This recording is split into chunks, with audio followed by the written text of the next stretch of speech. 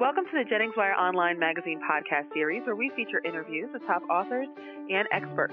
My name is Stacey Amaral Kaufman. I'm the radio director of Andy Jennings PR, the national firm behind the online feature magazine sensation, JenningsWire.com, a special community of bloggers and podcasters that is capturing the heart of America. There's nothing like it on the web. We invite you to visit JenningsWire.com to discover the blogger that's just right for you. And today's very special guest is Dr. Jenny Johnson, an experienced cardiac nurse, lifestyle consultant, and author of Wake Up Call 911. It's time to reduce your risk for a heart attack and stroke. So welcome, Dr. Johnson. Thank you so much for having me, and I look forward to talking about heart disease. It's a really important topic. A very important topic. As a matter of fact, the number one killer of people in the United States. Is that still correct?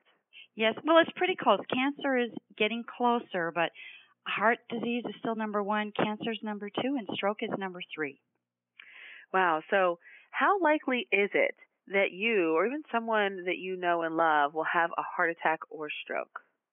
Well, despite amazing technological advances in the last 30 years, heart disease, as you know, remains the number one killer. And part of the problem is just that it's really hard to follow your doctor's advice and reduce the behaviors, the harmful behaviors that increase your risk for heart attack and stroke.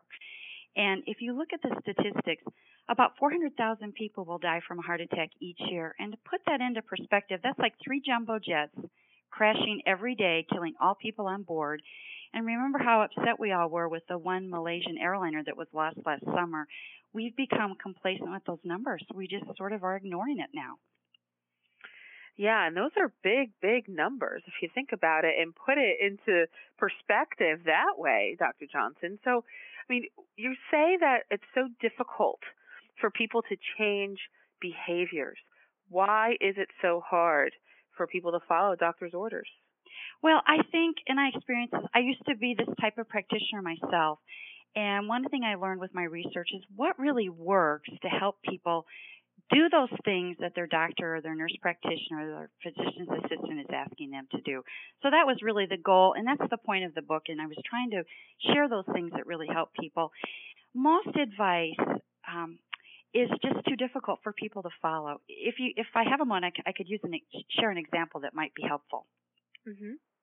Okay, so when you look at the most recent weight loss guidelines that were published in 2013, the advice for people to lose weight, which is just one of the risk factors, was for women, cut your calories to 1,200 to 1,500, and for men, 1,500 to 1,800, and exercise 30 minutes a day.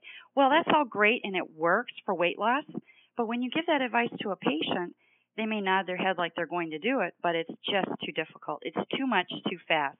So the newest research shows back up a little bit, go a little bit slower, make those changes that are doable. It might be going for a 5 or a 10-minute walk, getting up out of your chair once an hour. You know, a 10-minute walk 3 times a day, and you're at the exercise requirements. You're there. That's much easier than going to a gym and working really hard in aerobic activity, which is overwhelming for most people. And how do you avoid becoming a statistic that you're talking about? I mean, obviously it's following the doctor's orders, as you just said, but is it just as easy as taking it one small step at a time and it's cumulative? Well, I think there's a new trend for lifestyle coaches and lifestyle counselors, and they're pretty much available around the country. And I favor the ones that have a pretty strong background in cardiology, obviously, because that's what you're trying to prevent.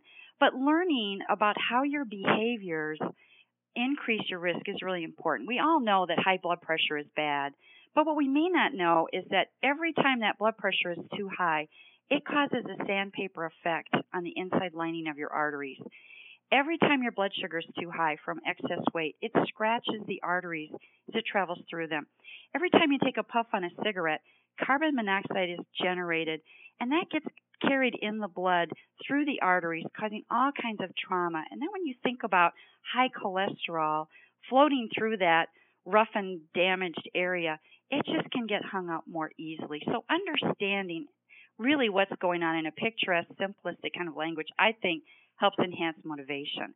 And knowing what your risk factors are, and then making those small steps and changes that can really make a difference in your health is very, very important. Now, what would you recommend if I were to walk into your office or hire you as a lifestyle consultant? What would you recommend initially to be the changes that I might be able to stick with, or anyone of your patients might be able to stick with in the long term? That's a great question, and it doesn't come from me. It comes from the patient. So the first thing I do is I evaluate risk factors. What are your dangerous behaviors that are increasing your risk for your heart attack and stroke? And then I sit down with the patient, the client, and we look at what things do you think you have confidence that you might be able to change. There are a lot of simple things that people can do that they're not even aware of that make a huge difference in their health. It might be as simple as adding a vegetable a day to your diet, or fruit, or these simple activity things that I've already talked about. But the patient decides what they're able to change, not the healthcare provider. I had a patient once that was a time bomb ready to go off, and he had all the risk factors that you can imagine. I wanted him to quit smoking. I thought that was the most important. He decided to increase his exercise. And about 2 months later, I followed up with him, and he actually was able to give up his 2-pack-a-day smoking. And I asked him how he did it, because he wasn't initially willing to do that. And he said by increasing his exercise, he reduced his stress, and he was finally able to give up smoking. So the patient decides what they're able to change, and then we kind of work on a plan to help them get there.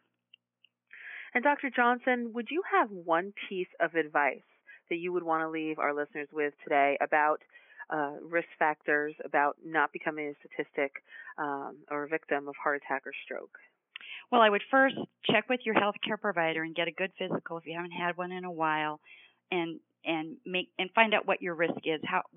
Because the statistics show us that of people who die suddenly, 50% of men, and this is from the American Heart Association statistics, 50% of men and 64% of women had no warning that the heart attack was coming.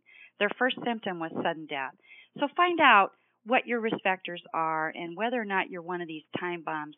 There's a lot of things out there that we can do to kind of predict who might be at risk, and then start from there. Get knowledgeable, learn about it, and make small changes. One simple thing that you might do differently today may be adding a piece of fruit, getting up out of your chair every hour, going for a walk. Start there. Well, I want to thank you so much, Dr. Jenny Johnson. You can go ahead and check out her book and, of course, more about Dr. Johnson herself on the website livingforahealthyheart.com, and that is the number 4, livingforahealthyheart.com. She's also a lifestyle consultant. You can check out that information, too. And, again, the book name, Wake Up Call 911. It's time to reduce your risk for a heart attack and stroke. So thank you again, Dr. Johnson. Thank you so much. This podcast is presented by Annie Jennings of the national publicity firm Annie Jennings PR, the creator of Jennings Wire Online Magazine. Jennings Wire is capturing the heart of America with its rich community of talented, insightful, and relevant bloggers and podcasters. So please visit JenningsWire.com and discover the blogger that's just right for you. Until next time.